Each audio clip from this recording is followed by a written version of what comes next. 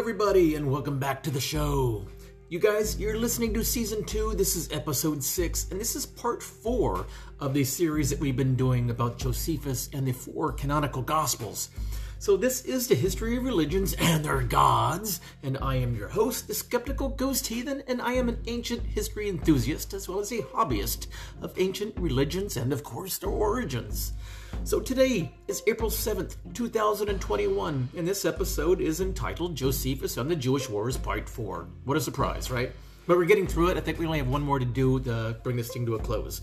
But in this episode, we're going to continue on through taking a look at the parallels that were written between the works of Josephus and the Jewish wars and his histories, and how they overlap over the canonized Gospels, that of Mark, Matthew, Luke, and John.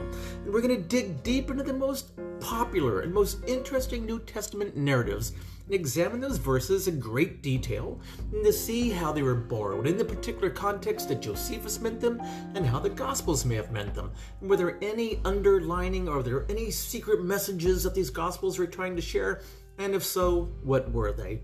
So thank you for listening, and please share with a friend if you think that they would enjoy this show as well and help spread the love. But if you give me an hour, I will give you the history of the world and so much more. So if you are ready, without further ado, let's rock this thing.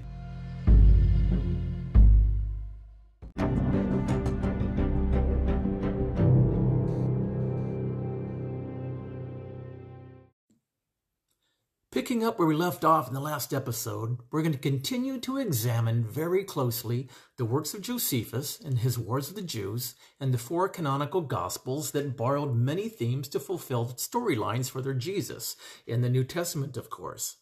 So there are other parallels that are also pretty interesting as well that involve the apostle Simon that relate to the Jewish rebel Simon according to the Wars of the Jews. Now, the storyline in the New Testament that describes Simon's 3 denials of Jesus. In fact, in just doing a quick scan of the Wars of the Jews where Simon's denials would have happened were all immediately following the capture on Mount of Olives, reveals to us a passage in which Titus states the 3 times that he tried to urge Simon, the rebel leader, to accept a peaceful surrender, and 3 times Simon denied him the question. So now you have the biblical Simon denying Jesus 3 times and the real-life Simon denying Titus 3 times, all parallel satirical narratives. At this point, no scholar is sure if the author of the Gospels were trying to secretly portray Titus as Jesus for some hidden agenda or joke, or was Titus just used as a typology for Jesus? So either way, everything that Jesus said and everything that he did was borrowed from the start to finish or simply made up by the author. So let's go ahead and take a look at this passage that I'm referring to that's in the Wars of the Jews, okay? So I'm going to begin, quote, "The bridge that lay between the tyrants and Caesar parted them, while the multitude of many stood on each side. Those of the Jewish nation about John and Simon with great hopes of pardon for each, and the Romans about Caesar in great expression how Titus would receive their supplication.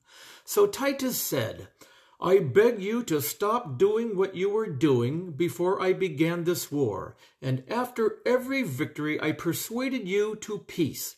I will not imitate your madness. If you throw down your arms and deliver up your bodies to me, I will grant you your lives, and I will act like a mild master of a family. What cannot be healed shall be punished, and the rest I will preserve for my own use.' To suffer this of Titus, they made this reply. They refused to accept of it and denied Titus." And then end quote on that. Now, in the New Testament, the authors have their Simon deny Jesus 3 times that he is a follower. He then returns to his right mind and then feels remorse. This is most certainly a satiric depiction of the real-life Simon's 3 refusals to surrender. Then his, as Josephus tells us, became sensible once he was captured by the Romans. Now, if you recall, in the Christian tradition, Simon the Apostle suffers a martyr's death at Rome. In fact, His execution in the manner and the approximate year that the Christian tradition maintains is also similarly described in the words of the Jews as well. But Josephus does not speak about a Christian martyr, but a Jewish rebel. Now, the traditional time span that Christians want to place their Simon's death is between July of 64 of the Common Era, which is the purported date of the Neronian persecution, and 68. Now, the real-life Simon was martyred in 70 and perhaps even 71 by Titus, but not that of Nero. However, both Simons can be seen as the cornerstone of the church that replaces the one that is destroyed, as we talked about in the past episode. As a side note, both Simons are recorded as having a relationship with the Flavian family. In fact, St. Jerome and Tertullian both refer to the tradition that Simon ordained Clement, the once again purported Flavian pope, which we don't believe ever happened. This tradition that the early church scholars refer to is actually extremely significant in that it not only links the Flavians to the origins of Christianity, but if correct, it creates a huge challenge for the religion. Why? Because if in fact Simon did ordain Clement, then it would suggest that he in fact was not martyred by Nero, but by Titus. However, it's very hard to imagine that Simon would have simply handed over control of his movement to someone who was going to have him executed. So here's the problem with this. If the rebel Simon and the gospel Simon were in fact the same individual, then his being martyred by Titus and handing over the religion seems quite understandable. But the tradition that Simon ordained a Flavian as pope and then was executed by the same family rejects that truth. The Flavians executed Simon and then passed control over his messianic cult, which would become later Christianity, to the royal family. This is the hypothesis, of course. But most believe that Christian scholars attempting to organize the history of the religion reorganized that such a different connection that the Flavian family was problematic for them. Therefore, they simply inserted popes between Simon and Clement.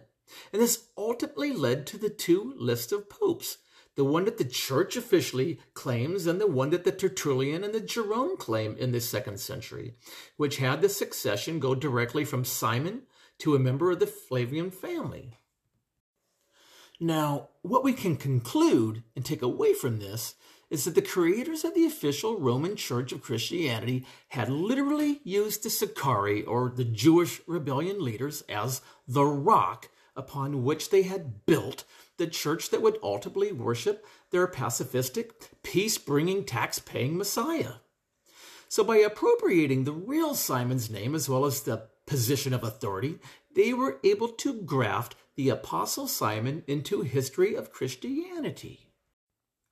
Now, understanding that the real Simon's history was absorbed by Roman Christianity, it's very important, in that it explains the purported persecution of Christians, such as that during the Neronian persecution of Christians. But the Romans did not so much help invent a new religion. They simply transformed an existing one that Peter and Paul had already created in the 50s. That was one of a celestial Jesus, not a historical Jesus. That's going to be important to remember. So, therefore, that idea that the Romans were torturing Christians is somewhat correct, but these were Messianic Jews, like the real Simon was, who led a Jewish revolt against the Romans. Interesting, right? Look at it that way. There was never torturing and persecution of Christians. It was only against these Messianic Jews that were causing and wreaking havoc throughout Rome, and obviously throughout Jerusalem. Now, many scholars also commented on the dubiousness of Mary, the mother of Jesus, and having a sister also named Mary. And matter of fact, we're going to take a look at a Christian scholar here. His name is Eisenman, who wrote the following passage. And I begin, quote, "Mary did not have a sister named Mary. This confusion was based on either separate and conflicting descriptions of Mary before the redaction of the traditions, or more than likely, a mistranslation error in Greek." So Eisman is therefore pretty much correct in stating that Mary did not, in fact, have a sister with the same name, but there is actually a far better explanation for having several Marys that are listed in the New Testament, such as Mary, the mother of Jesus, the obvious one. And now it's a great one for starters. But then the Mary Magdalene, the hooker or the prostitute, Mary, the sister of the invented character Lazarus, who is actually a spoof on the real person Josephus refers to as Eleazar. Then we have Mary of Cleophas, the mother of James the Less. Then we also have Mary, the mother of John Mark, who is a supposed sister of Barnabas.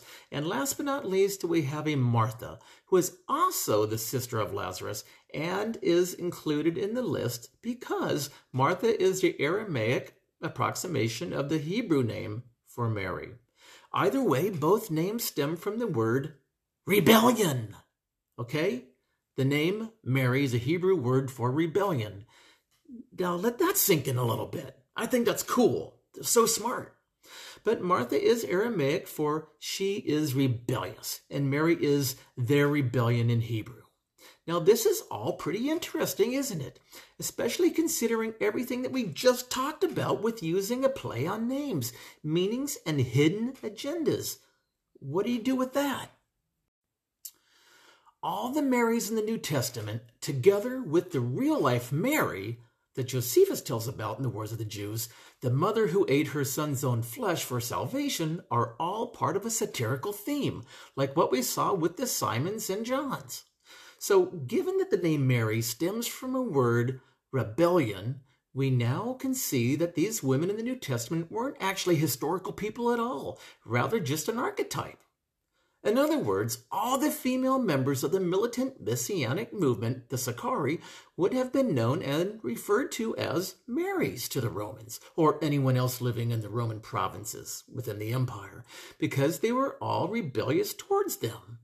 This little piece of information is important in understanding Mary Magdalene's key role as a character working in the New Testament satire on the resurrection of Jesus. So now it's really interesting that the Mary in the Wars of the Jews that would have such an important connection with the New Testament writers were all females and are also named Mary, which all have the name associated to a rebellion. Now, historians think that during the Jewish-Roman War, the name Mary became a nickname for Jewish female fighters, in the same way that American soldiers had names for their enemies, such as 5 O'Clock Charlie or Krauts, during the German wars. But the authors of the New Testament obviously wanted to make a connection that all of the women who followed this Messiah were rebels.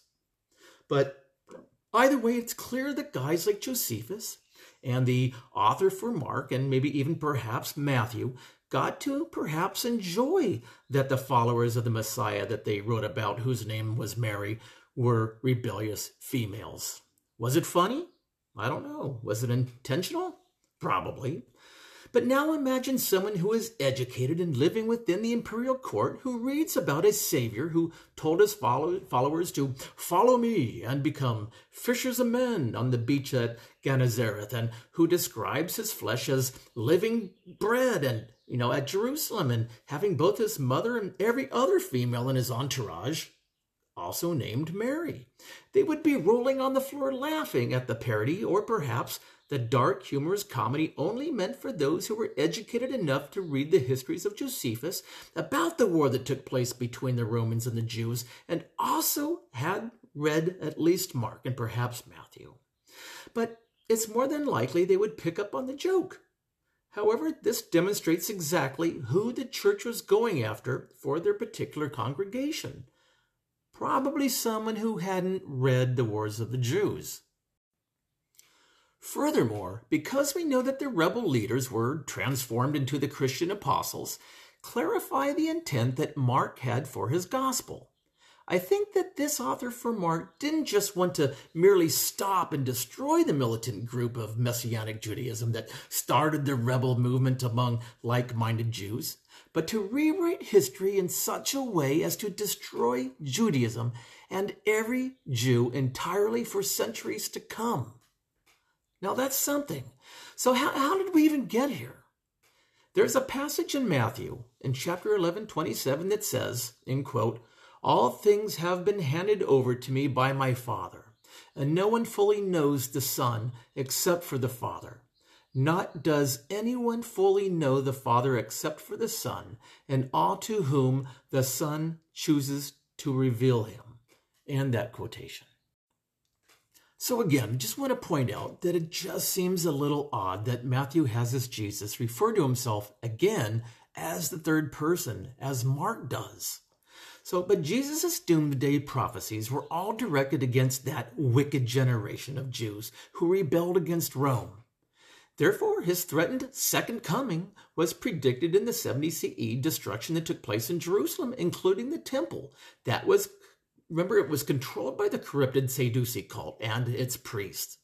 This indeed was the understanding of most Christian theologians until this century, and is still the way that many Christians understand these prophecies. In fact, the 17th century theologian Reland saw that Roman's assault on Jerusalem in this way, that he would write, in quotation, "The Son of God came now to take vengeance on the sins of the Jewish nation." And Redland's contemporary, William Winston, was even more specific than that. He actually understood that Jesus' words indicated, in quotation, that he would come at the head of the Roman army for their destruction. Now, some scholars are actually in total agreement with these guys and believe that Jesus' entire ministry was about the coming war with Rome and was designed to establish Jesus as Titus's forerunner, as a matter of fact. And if this is in fact true at all, then that would make the relationship between Jesus and the Father, which is referenced throughout the Gospels as a forerunner of the relationship between Titus and his father, the emperor and deitized as God, Vespasian. Now, we can see that all of the dialogues that describe Jesus' relationship with the Father all use comic wordplay that actually describes what would appear to be actually Titus's relationship with his real father, Vespasian. And what supports this claim is the fact that all of Jesus' descriptions of his relationship with his Father, God, mention that the Father and Son possess secret identities that are known only between the two of them. For example, as seen here in John. Begin quote. "But the testimony which I have is greater than that of John. For the works which the Father has granted me to accomplish, these very works which I am doing bear me witness that the Father has sent me." And that is in John chapter 5, 36.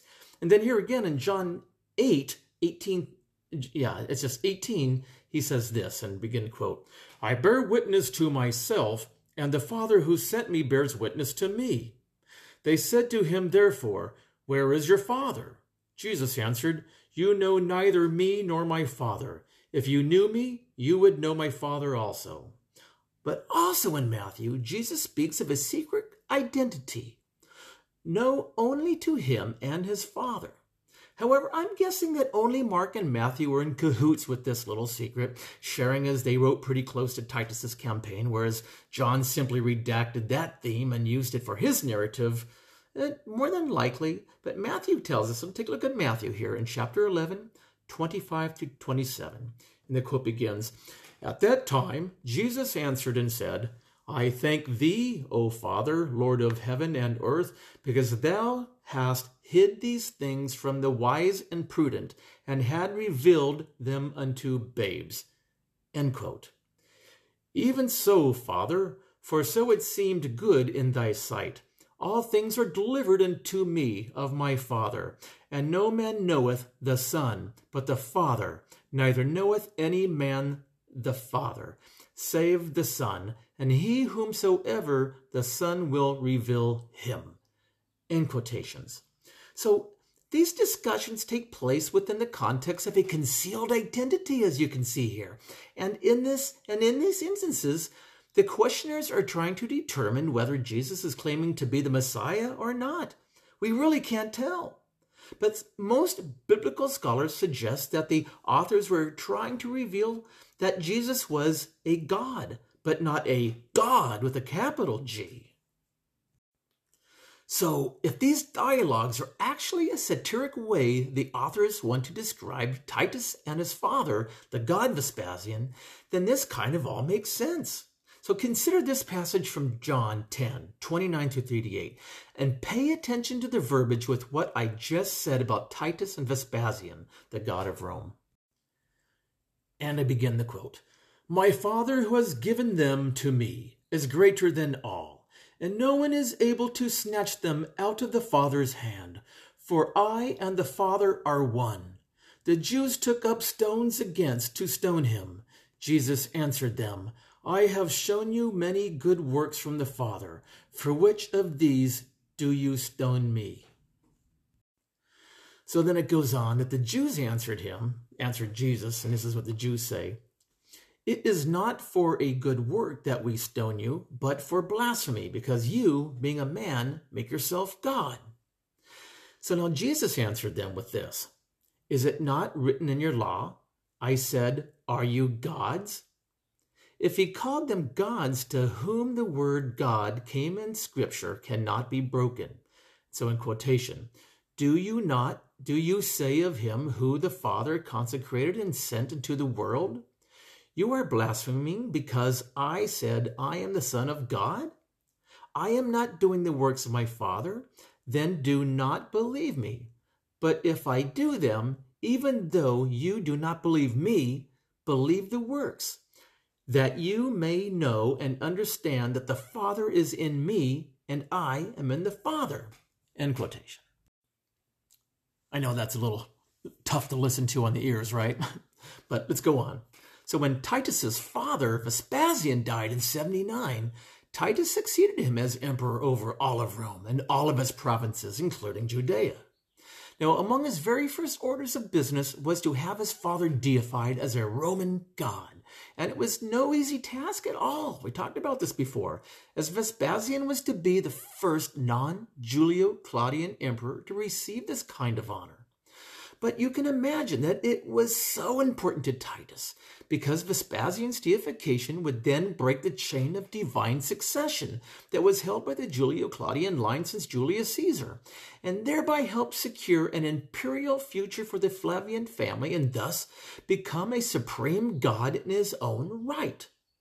So in light of this parallel campaign to Jesus's, as told in the New Testament a few years after the fact, Titus would have definitely been the Messiah, a Roman Messiah, and fulfilling the second coming that the Gospels prophesied about, as he in fact fulfilled all of the doomsday prophecies that Jesus talked about. Then the fact that he is a son of God, as well as ultimately becoming God himself, when his father Domitian actually deitized him. And we can see why scholars are making this connection now. Now, also, the histories of Josephus, which all prophesied that Vespasian would be the world ruler foreseen by Judaism's messianic prophecies, likewise provided support for Vespasian's deification. So in the New Testament as well as the Wars of the Jews, both make the case that the destruction of Judea was in fact an act of a god. Not just the god, but a god. And obviously Josephus knew who he was talking about, where the gospel writers, at least the first two, did. So it's important when we align the New Testament with the Wars of the Jews, we begin to understand new things in a very clear picture. It begins to emerge to us, right? So let's recap this a little bit. Now, the Gospels will have their Jesus predict that a Son of Man would, in fact, encircle Jerusalem with a huge ass wall and then destroy its temple and bring tribulation upon the wicked generation that rebelled against Rome. In fact, one man actually had these precise characteristics, a man who was a son of a god and whose followers literally were fishers of men at Gennesareth. Also, this man encircled Jerusalem with a wall, a big-ass wall, no doubt, and then leveled the temple to the ground. Also a man who brought tribulation that Jesus had foreseen unto the wicked generation and ended his ministry with condemning Simon to death, but sparing John to life in prison. This man would clearly be Titus Flavius, with all of these things considered so far that we have examined. Now, some scholars and authors, such as Joseph Atwill, who I've been picking apart for the last 5 weeks, actually propose that Titus invented Christianity along with the help from Josephus. But I am not at all in agreement with this. But what I am in agreement about is that a small but very significant and successful messianic group of pacifistic Jews used Titus and his campaign typologically, while using some of the themes, that condemned the Jews who were causing so much grief, and saw what had played out in Jerusalem as well as the temple being demolished. They simply wanted to put an end to messianic rebels while having some dark comedic fun at their expense that only a few wealthy and educated readers would probably enjoy. And I'm also guessing that some of the leaders of this pacifistic messianic movement were also probably on the wealthy side, living within the imperial palace, maybe. No, I don't believe that Mark and Matthew, Luke and John lived inside the imperial palace with the kings. I don't believe that at all. But I do believe that Mark and probably Matthew and perhaps the others were part of an elite movement of Romano Jews that simply wanted to stop the war. They were a pacifistic group of Christians that were obviously probably part of the congregations of Peter and Paul within the 50s and perhaps in the 60s. And so maybe this even puts some age to these guys, right? If you think about it a little bit, if they're part of Paul's congregation in the 60s and then writing, and maybe they're in they're 20 years old, I'm guessing that these guys are probably in their 40s, maybe even their 50s when they wrote their particular gospels. And that would kind of make sense, especially when you consider the education that they had. But I will say, there is some weight to what Atwill proposes, as no one had more motivation than Titus for finding a cost-effective method for containing and controlling the radicalized, militant Jews, which was costing the empire a shit ton of money at the time. And then there's this weird connection between early Christianity and the Flavian family. Even if one discounts the tradition that regards Flavius Clement as the first Pope of Rome, as well as the other Flavian traditions that are connected to Christianity's origins, in the inscription of the Flavia Domitilia as the founder of the oldest burial grounds for Christians in Rome that actually still exist today. You can go look it up for yourself. Flavia Domitilia, the founder of the oldest Christian burial site in Rome. It's important to take a look at it. Now, as you're probably all sitting in your cars there, scratching your heads, like, where in the hell is James going with this, or Skeptical Heathen going with this? But there are many opinions about this subject, and it definitely makes people feel uneasy or perhaps even suspicious. But that's what it should make us. It should make us want to dig deeper and know more. But there's a lot of things that we have to consider here that we just covered in the last 5 weeks. We are just looking at the different ideas and what evidence we have at hand and don't have. So even with everything that we just talked about, the works of Josephus should be sufficient enough to confirm that the Gospels used his work for, whether it was accidentally or intentionally, to connect the Flavians to the origins of Christianity. You can't deny it. There's too many parallels there, in all very close within sequence and dating and timing and places. You name it, they used it. And whether the gospel writers accidentally or intentionally caused 2,000 years of anti-Semitic hatred towards Jews that eventually led to the murder of 6 million innocent Jewish men, women, and children, we will never know what their true intentions were, other than to put a stop to radical Judaism and a century-long struggle for peace. However, in the fact alone that they used dark and sometimes horrific themes to paint a picture of rebellious Jews, I believe that their intentions were quite clear from the get-go. To not just stop them, but to end them entirely and wipe them off the face of the earth. But whoever these guys were, whose headquarters were in Rome versus Jerusalem, were committed to the Flavians, and as even Josephus was an adopted family member to the Flavian family, and he even lived within the palace for a little while. They all saw militant Messianic Judaism as a threat to their financial interest. That's important. And that tells us a little bit more about Mark and Matthew, right? And even felt a need to work with the leaders of the religion to construct a new version of Judaism that would be in complete alignment with Rome and a new Christianity. That even different from what the Apostle Paul and Peter were teaching as they set up their churches and congregations. But neither of them lived to see the fall of the temple or the war and didn't need to have a Jesus that wasn't only available and speaking cosmically through visions and hallucinations. Remember, that is the exchange. That is the big change. Because from 50 to 60, Paul, Peter, and James set up congregations. They were a small sectarian group of Messianic Jews that saw Jesus only in visions, as we talked about, right? It wasn't until this, after the fall of Jerusalem and after the fall of the temple, some 77, 78, 79, right around there, after the works of Josephus are released, do we see the book of Mark appear. And it has Jesus on earth with the stories that we have just been going through and reviewing together. So it's really important that you see that transition and that this group of sectarian Jews that were a historicizing sect, it's really important to see what their mission was here. What were they trying to accomplish? That's exactly what we're trying to get to. And then one of the primary reasons or causes for the war between the Romans and the Jews, other than the occupation in Judea and controlling their temple, of course, was that the Jews refused to worship the Roman emperors as gods, or any of the Roman gods of the pantheon for that matter, even though the rest of the empire did and had no problem with it. The Jews absolutely refused to call Caesar Lord.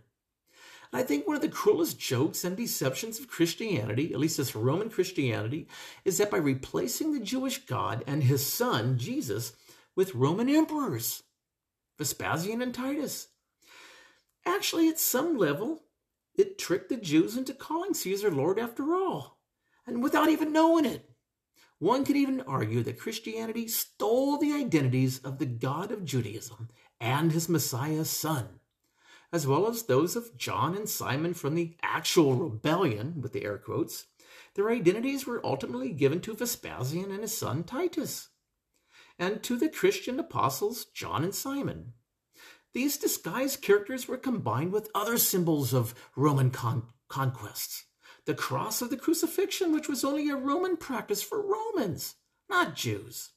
And the flesh of the Messiah to create a religion that absorbed as well as ridiculed the Messianic movement.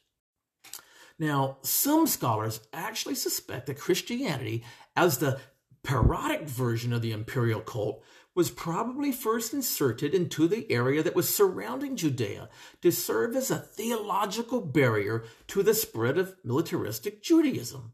The religion flourished over time, and by the 4th century, Flavius Constantine saw a larger potential and opportunity for the cult and decreed it as the state's religion. The religion then became a prophylactic, if you would, for all the potentially rebellious slave populations throughout the empire. It was about suppression and exploitation. Suppression and exploitation. I can't say that enough times.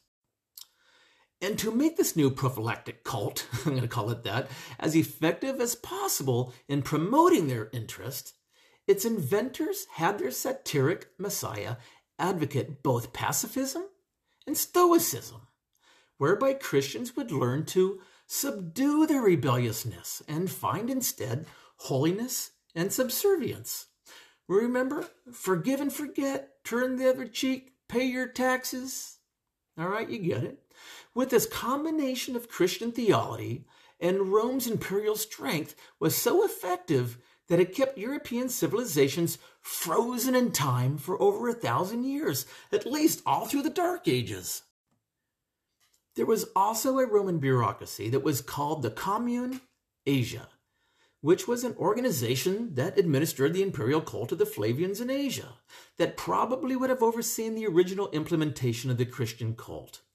Notably, all of the 7 churches of Asia that are also mentioned in the book of Revelation, chapter 11, which is the first chapter, verse 11, and those churches were known to have agencies of the commune located inside them. That places the Flavian imperial cult directly into a relationship with Christianity at its earliest times. Even 5 of these cities were cities of the imperial cult's festival that took place once every 5 years. And in these cities, it would have been possible to oversee the 2 versions of the imperial cult, the one for the Roman citizens and the other one for the slaves and perhaps the uneducated. Furthermore, we have to ask, what happened to all those priests who no longer worked at the Jerusalem temple after its destruction? Some believe that these wicked priests accepted money to build new congregations for the new version of Judaism. There were, in fact, an estimated 18,000 that survived the attack by the Romans and would now be seeking new employment, I suppose. So with that said, it is very possible that the very first Christian priest in Roman provinces, including Asia Minor, now modern-day Turkey, were hired to teach and preach this version of Christianity, one that differed immensely from what Paul's congregations were teaching, of a cosmic Christ who died for the sins of Israel as interpreted from Messianic scripture. However these facts may be, the Roman version of Judaism was introduced to the masses of ignorant peasants by some group of wicked priests who had been employed by the Roman government to preach the Gospels, which is a word that technically means the good news of a military victory.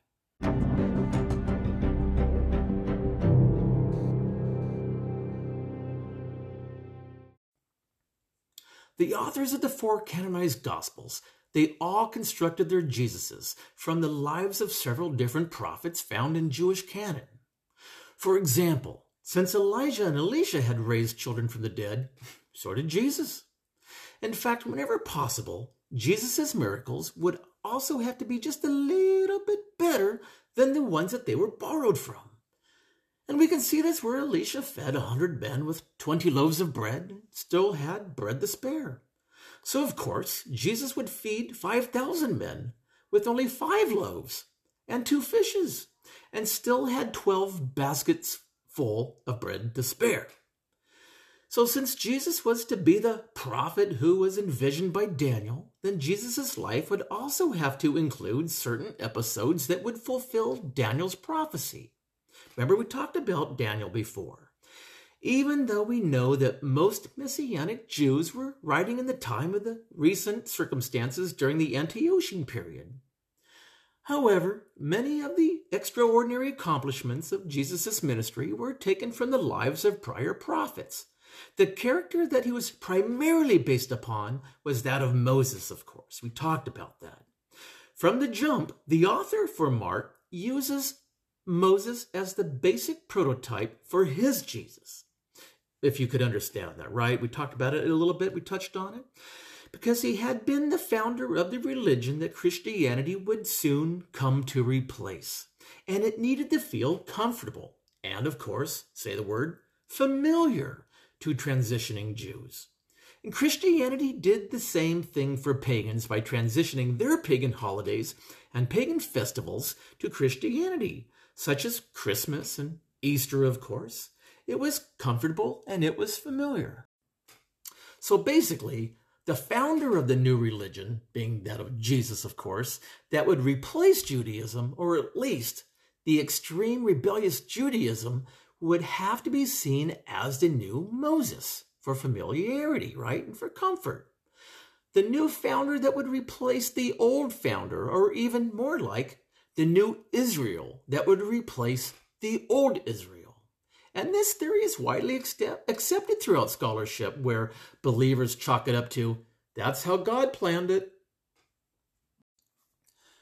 But remember, the new Israel, the Israel of pacifism, replacing the Israel that was of the wicked generation. The fact that Jesus was based on Moses as the prototype is actually very easy and obvious to demonstrate, because the author of the Gospels went as well out of their way to make sure that the Jewish converts understood this. Same as the pagan Gentiles with their ceremonies and the patron saints, such as the goddess Ishtar from Mainana to become Easter and the beginnings of spring and rebirth. Here's an example. Although the author for Mark doesn't feel that a childhood story isn't important to be included in his narrative, the author for Matthew, however, decides that it is and goes ahead and bases his Jesus' childhood on Moses's. In fact, the outline is the same in both cases. Their birth causes major distress on a ruler, Pharaoh for Moses and Herod for Jesus, of course. Then a consultation with wise men, and then a massacre of children, a miraculous rescue with Egypt as the land of rescue. And in addition to creating these parallels between the lives of the founders of the two religions, the authors for the Gospels also borrowed many events from the story of Exodus to create the impression that Christianity, just like Judaism, was of divine origin. The best known of these are the parallels that the Gospels use to set up Jesus as the new Passover lamb, establishing him as the deliverer of the new religion that was coming to replace Judaism, the old Israel, the Israel that was full of sin. All four of the Gospels show, as did Paul, that the Passover and Judaism itself are now obsolete, although Paul imagines his replacement only happening celestially, in the cosmos, in a place between heaven and hell. Now, Jesus' sacrifice, according to this humanizing sect, made Jesus' sacrifice of himself as being the new Passover, the Passover celebration, the event, and the new sacrificial lamb. Only through Jesus, you only had to follow him and worship him versus the annual slaughter of beasts that was done in the old temple, in the old Israel. It is important to recognize how literally early Christianity saw itself as being a replacement for Judaism, even to the extent that the early church fathers claimed that the ancient Hebrews were Christians and not Jews. Eusebius, who writes around 314 AD, says, I begin the quote, that the Hebrew nation is not new, but is universally honored on account of its antiquity. It is known to all. The books and writings of people contain accounts of ancient men, rare indeed and few in number, but nevertheless distinguished for piety and righteousness and every other virtue. Of these, some excellent men lived before the flood. Others of the sons and descendants of Noah lived after it. Among them, Abraham, whom the Hebrews celebrate as their own founder and forefather. If anyone should assert that those who have enjoyed the testimony of righteousness from Abraham himself back to the first man were Christians, in fact, if not in name, he would not go beyond the truth. End quote. Now, Jesus introduces the idea in John chapter 6, 49 to 52, that the idea that Christianity will replace Judaism by stating that his living flesh would be replaced for the manna the Israelites were given by God during their wandering in the wilderness. So the author for John basically writes this, and I'll be going to quote, Your fathers ate the manna in the wilderness and are now dead. This is living bread which comes down from heaven, that one may eat of it and not die. I am the living bread which came down from heaven. If anyone eats of this bread, he will live forever. And the bread that I shall give is of my flesh, which I shall give for the life of the world. End quote. Now, to demonstrate that Christianity's divine origin parallels Judaism's, the authors of the Christianity took the events from the story of the original Exodus that had numbers associated with them and then inserted those numbers into the story of the birth of Christianity. So in other words, since God gave the laws of Moses 50 days after the first Passover, Christianity would give the new laws 50 days after its Passover, being the crucifixion of Jesus. Interesting? Yes. Here's another example. On the day that the laws of Moses was given, 3,000 people died for worshiping the golden calf. Remember that? And on the day the Spirit was given to the disciples of Christ, 3,000 people were added into Christ and received life. Thus, the Gospels wanted to signify that the new improved covenant with God, Jesus, brought life versus death in the old tradition under the old Moses or under the old Israel. So, these ever so obvious use of the parallels were created to establish Christianity as the brand new version of Judaism that every Jew and Gentile needs to get on board with ASAP, as soon as possible, or else, right? The Gospels and the works of Josephus together justify this. The New Testament records the birth of the new Judaism, while the history of Josephus records the death of a second temple Judaism. So all of the parallels that we just discussed between Christianity and Judaism and Jesus and Moses are all well known and have been for over a century or more. This is not new information. In addition, the authors of the Gospels also established something else that is so far not totally well known across all of academia. But by mirroring the sequences found in the Exodus story, and by establishing Jesus' crucifixion as the new and improved Passover, they were able to establish a continuum, one that mirrored the story about the Israelites leaving Egypt and even wandering until they were permitted to enter the Promised Land 40 years after the first Passover. As with the time sequence for the fulfillment of the prophecies of Daniel, once the continuum of the new Exodus had begun, there could be no stopping until all had come to pass. But what is the conclusion to the 40 years of wandering in the New Testament? Especially since all the Gospels end with their stories shortly after Jesus' death, right? So where is the conclusion to Christianity's 40-year Exodus recorded? The answer was actually just waiting to be found in Josephus' Wars of the Jews. To conclude Christianity's 40-year cycle, or Jewish generation, the author for Mark links the date of Jesus' crucifixion to the date Josephus established for the destruction of the Judean fortress at Masada. In 73, remember? Josephus records that the year of the stronghold was destroyed was 73 of the Common Era. So even some archaeologists say that it was 74, but that's probably incorrect. It's evident to see how and why Mark placed the beginning of Jesus' ministry in the year of 33 to build and fulfill the 40 years of wandering narrative, creating parallels to everything that happened to Moses while wandering up to the fulfillment prophecies for Jesus and his becoming the new sacrificial lamb, and the beginning of a new covenant with God that is not, in fact, that of Judaism for the Jews. The authors of the New Testament, while using the histories found in the works of Josephus, were able to conveniently create a parallel between the first 40 years of Judaism, during which the Israelites wandered the wilderness, and the invented first 40 years of Christianity, from the time of Jesus' death until the Romans completed conquering of Israel.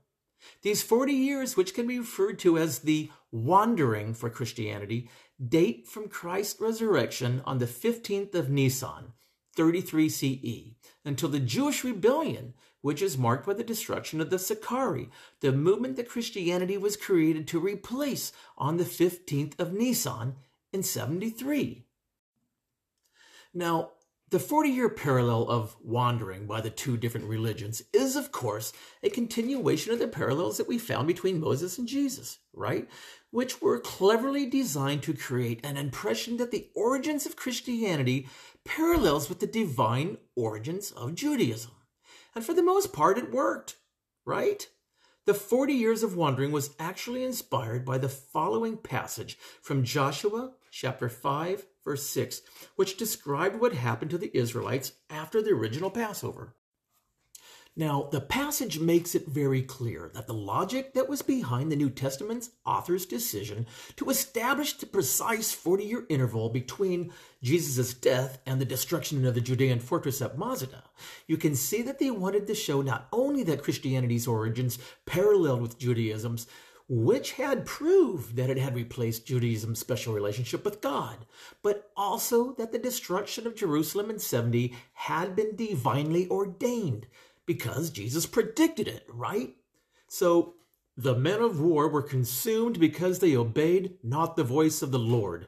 And that's a quotation, exactly as it happened after the original Passover in Jewish tradition. Now let's go ahead and read that passage in Joshua, okay? So begin quote.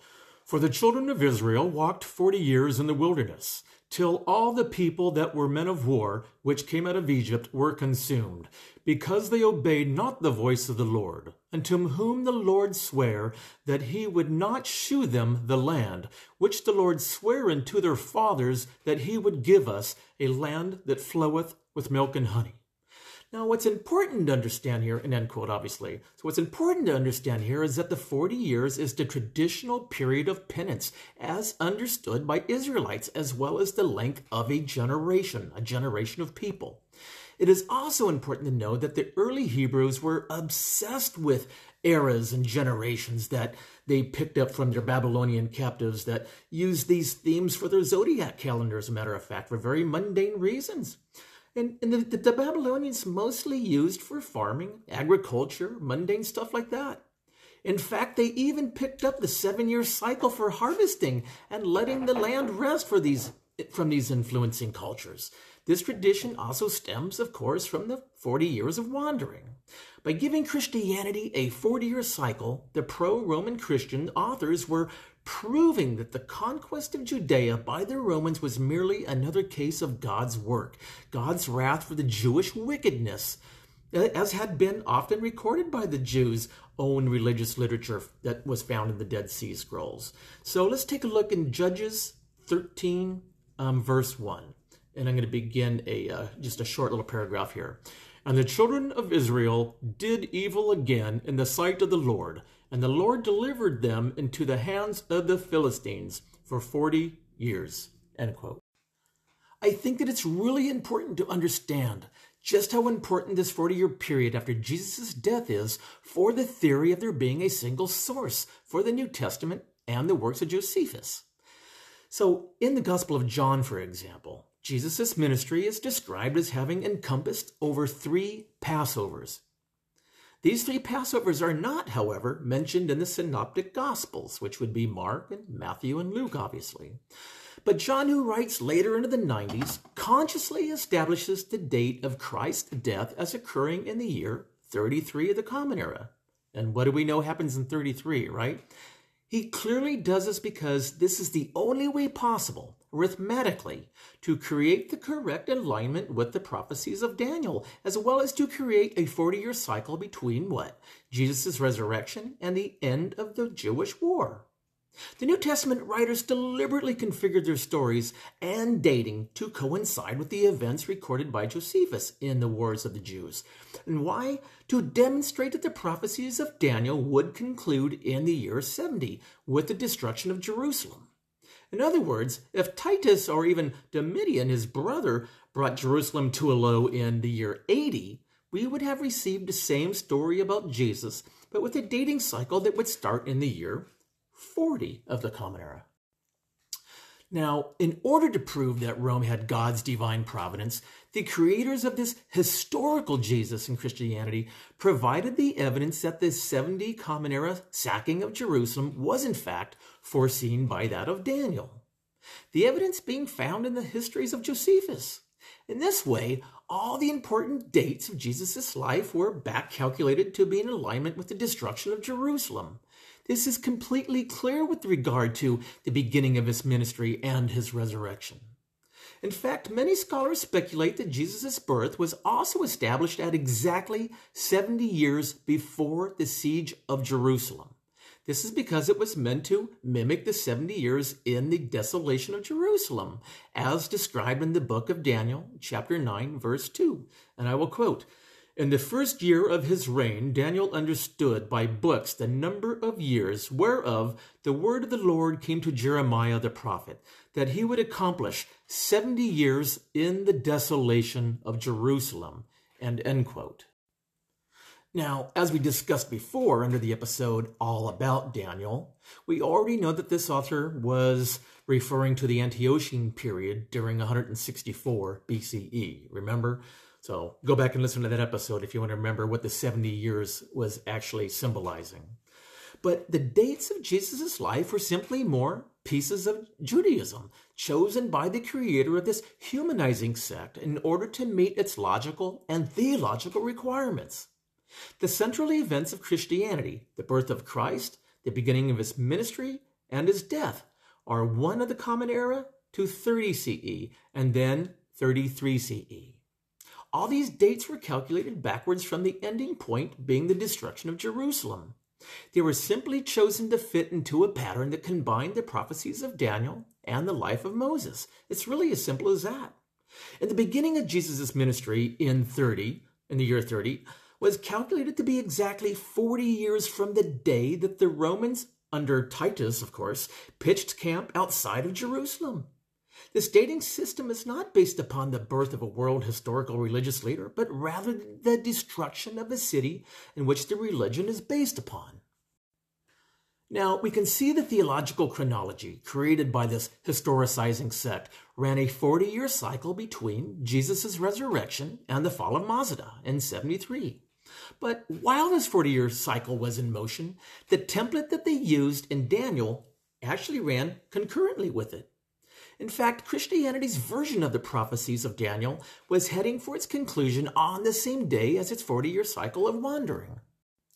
Now, I must say, one actually could admire the craftsmanship of the individuals who produced the works of the New Testament, though the method that they used, the fusing of Daniel's prophecies with the 40-year Exodus narrative, was utterly preposterous from both a historical as well as a theological perspective. With it, they were able to neatly remove from history a religious movement that opposed them militarily and replaced it with one more aligned with their interests. And in doing so, they were able to conform history to theology to such an extent that one movement ended and another one came forth the very same day. Now, I personally think it's interesting that the inventors of this historicizing sect of Christianity, they did not pass along this theological fusion to the early church fathers. In fact, there is absolutely no evidence that any of these early church fathers, with the possible exception of Eusebius, who writes in 325, the same era as Constantine Flavius, but they understood that the destruction of Mazda represented the simultaneous conclusion of Christianity's 40-year wandering and the prophecies of Daniel. After that, the intellectuals who produced these works would not have their work appreciated for another 2,000 years, when scholars all around the world finally had access to ancient scripture and obviously the technology to be able to examine them. But this disconnect between the Gospels and its implementers, it's fascinating because it suggests that its first bishops did not need to understand a key element about Christianity. What is that key element? So that being, at what point did Christianity and its forefathers lose the memory of its Roman origins? The first church scholars lack awareness of this key element. It suggests that this disconnect may have occurred at a very early stage in the history of the religion, right? So when you think about it in a linear aspect, the earliest Christians in the 50s through the mid-70s only imagined a Christ, actually a Messiah, that appeared to only a few in visions, dreams, or hallucinations. Congregations in and all around Rome were few and far in between. Maybe 15 congregations at the most by this time. But these congregations only knew of a Savior who died for their sins, was the Son of God, the Anointed One, who would suffer for their sins, but all taking place in outer space. During Paul's campaign, he never wrote letters to his congregants about a Jesus Christ who led a ministry through Galilee and Jerusalem, only to be crucified by the Romans and at the demand of the Jews, or a resurrection taking place on earth, seeing people, etc. And Paul's teaching, he was in a complete alignment with traditional Jewish belief of multiple planes above the earth and below heaven, where Satan would actually exist with his minions.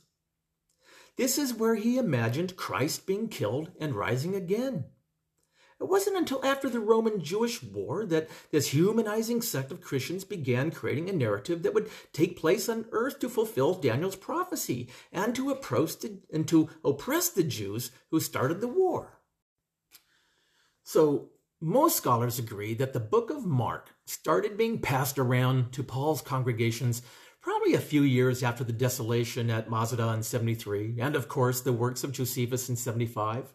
So Mark more than likely appears in the churches under the direction of Titus and his brother Domitian, probably right around 77, or perhaps even as late as 79, being followed by Matthew, of course. And I'll call them the redactors. Matthew, who writes sometime in 80, maybe 85, Luke 85 through 90, and finally John sometime in the late 90s to the early 100s. Though this first 30 years of the religion, churches only had some letters from Paul and these 4 other books. And they were all independent. They weren't combined. They weren't combined for a very long time. Right now, they're basically just like loose leaf literature, if you would. All the letters from Paul, and then these 4 pieces of literature during this particular time, early in the movement. And there were many, many, many more from other Christian groups that were destroyed as they didn't align with what the Roman leaders wanted, or perhaps needed. But the religion sputtered around for another 2 centuries, establishing itself where it could until it got its big break in the 3rd century under Constantine Flavius, who made it Rome's state religion, along with all of its territories, and eventually all pagan religions would soon come to an end. But it's actually really interesting that there is a Christian scholar who clearly did not understand the New Testament's original intent. And that was Origen. Origen, who lived from 184 through 253 of the Common Era, and who is troubled by the name in the New Testament, Jesus Barabbas. You remember who he was. He was the criminal who was set free during Jesus' crucifixion narrative. He picked up on the fact that the word Barabbas actually meant son of the Father in Aramaic, meaning Jesus Christ and Jesus, son of the Father, was based on the scripture in Leviticus 16 narrative, and the 2 goats are the 2 sheep of equal status, one to be sent to slaughter for the sins of Israel, and the other, the criminal, being sent into the wilderness. So this fulfills the anti-Semitic storyline that the Jews chose the criminal over our Savior to wander while slaughtering Jesus. So I think this is a pretty good place to bring this episode to a close. In this little mini-series as well, as we took a look at Josephus and his Wars of the Jews, his histories, and how they compared to what the gospel writers were writing, the canonized gospel writers were writing. And so I think we connected the dots, and I think we painted a pretty clear picture, and you could do what you want with it. I just simply laid out the evidence, what some scholars believe. And this is not new. This has actually been around since around 1855 that many theologians have understood this particular idea. But it's a hard battle. It's a $30 billion industry, and how do you fight it? And, once you're a believer, you're going to always be a believer probably because of the Pascal's wager and, whatever it might be. People hold on to Christianity for certain reasons. But and this information could be all just coincidental too. So I don't know. A lot of people don't want to look at this evidence or even know about it or aware of it. But I'm putting it out there. And again, there's the evidence that we have, and you can decide what to do with it. So I thank you all for listening. And again, I hope that nobody is completely upset over this. This is about education and not necessarily trying to hurt anyone's feelings or a particular group or attacking Christianity. But what it is doing is just taking a look at facts. And you can do whatever you want to do with those facts. Take them or you can leave them. I don't care. but I hope that you actually take the time to take this information and do a little bit more research on your own. Don't just take what I say and take that as the absolute truth. Because in each and every one of these episodes that we've looked at so far, you could do years worth of study underneath each episode. So I'm painting each one with a big broad brush. But underneath each episode, there's 100 other little stories and details that you could really drill down and look into, right? Like, for instance, with the Second Temple Judaism, prior to the first year of the Common Era, there's a lot of great history that's going on in there, and where it's murder and conspiracy and all the key characters that played a role in it. It's really, really interesting. There's so much more that we can go back and examine. But this particular series that we just looked at, with paying attention to the Gospels and the underlying message that they were trying to portray, again, that's what this key message was all about and what needs to be examined deeper. So I thank you all for listening. Please share along with anybody you think that might enjoy this as well. And everybody, no matter what you get from this, just be good humans. All right? Everybody have a fantastic weekend. It's Friday. And man, I'm looking forward to this weekend. It is beautiful here in Southern California. Love you all. Take care, everyone.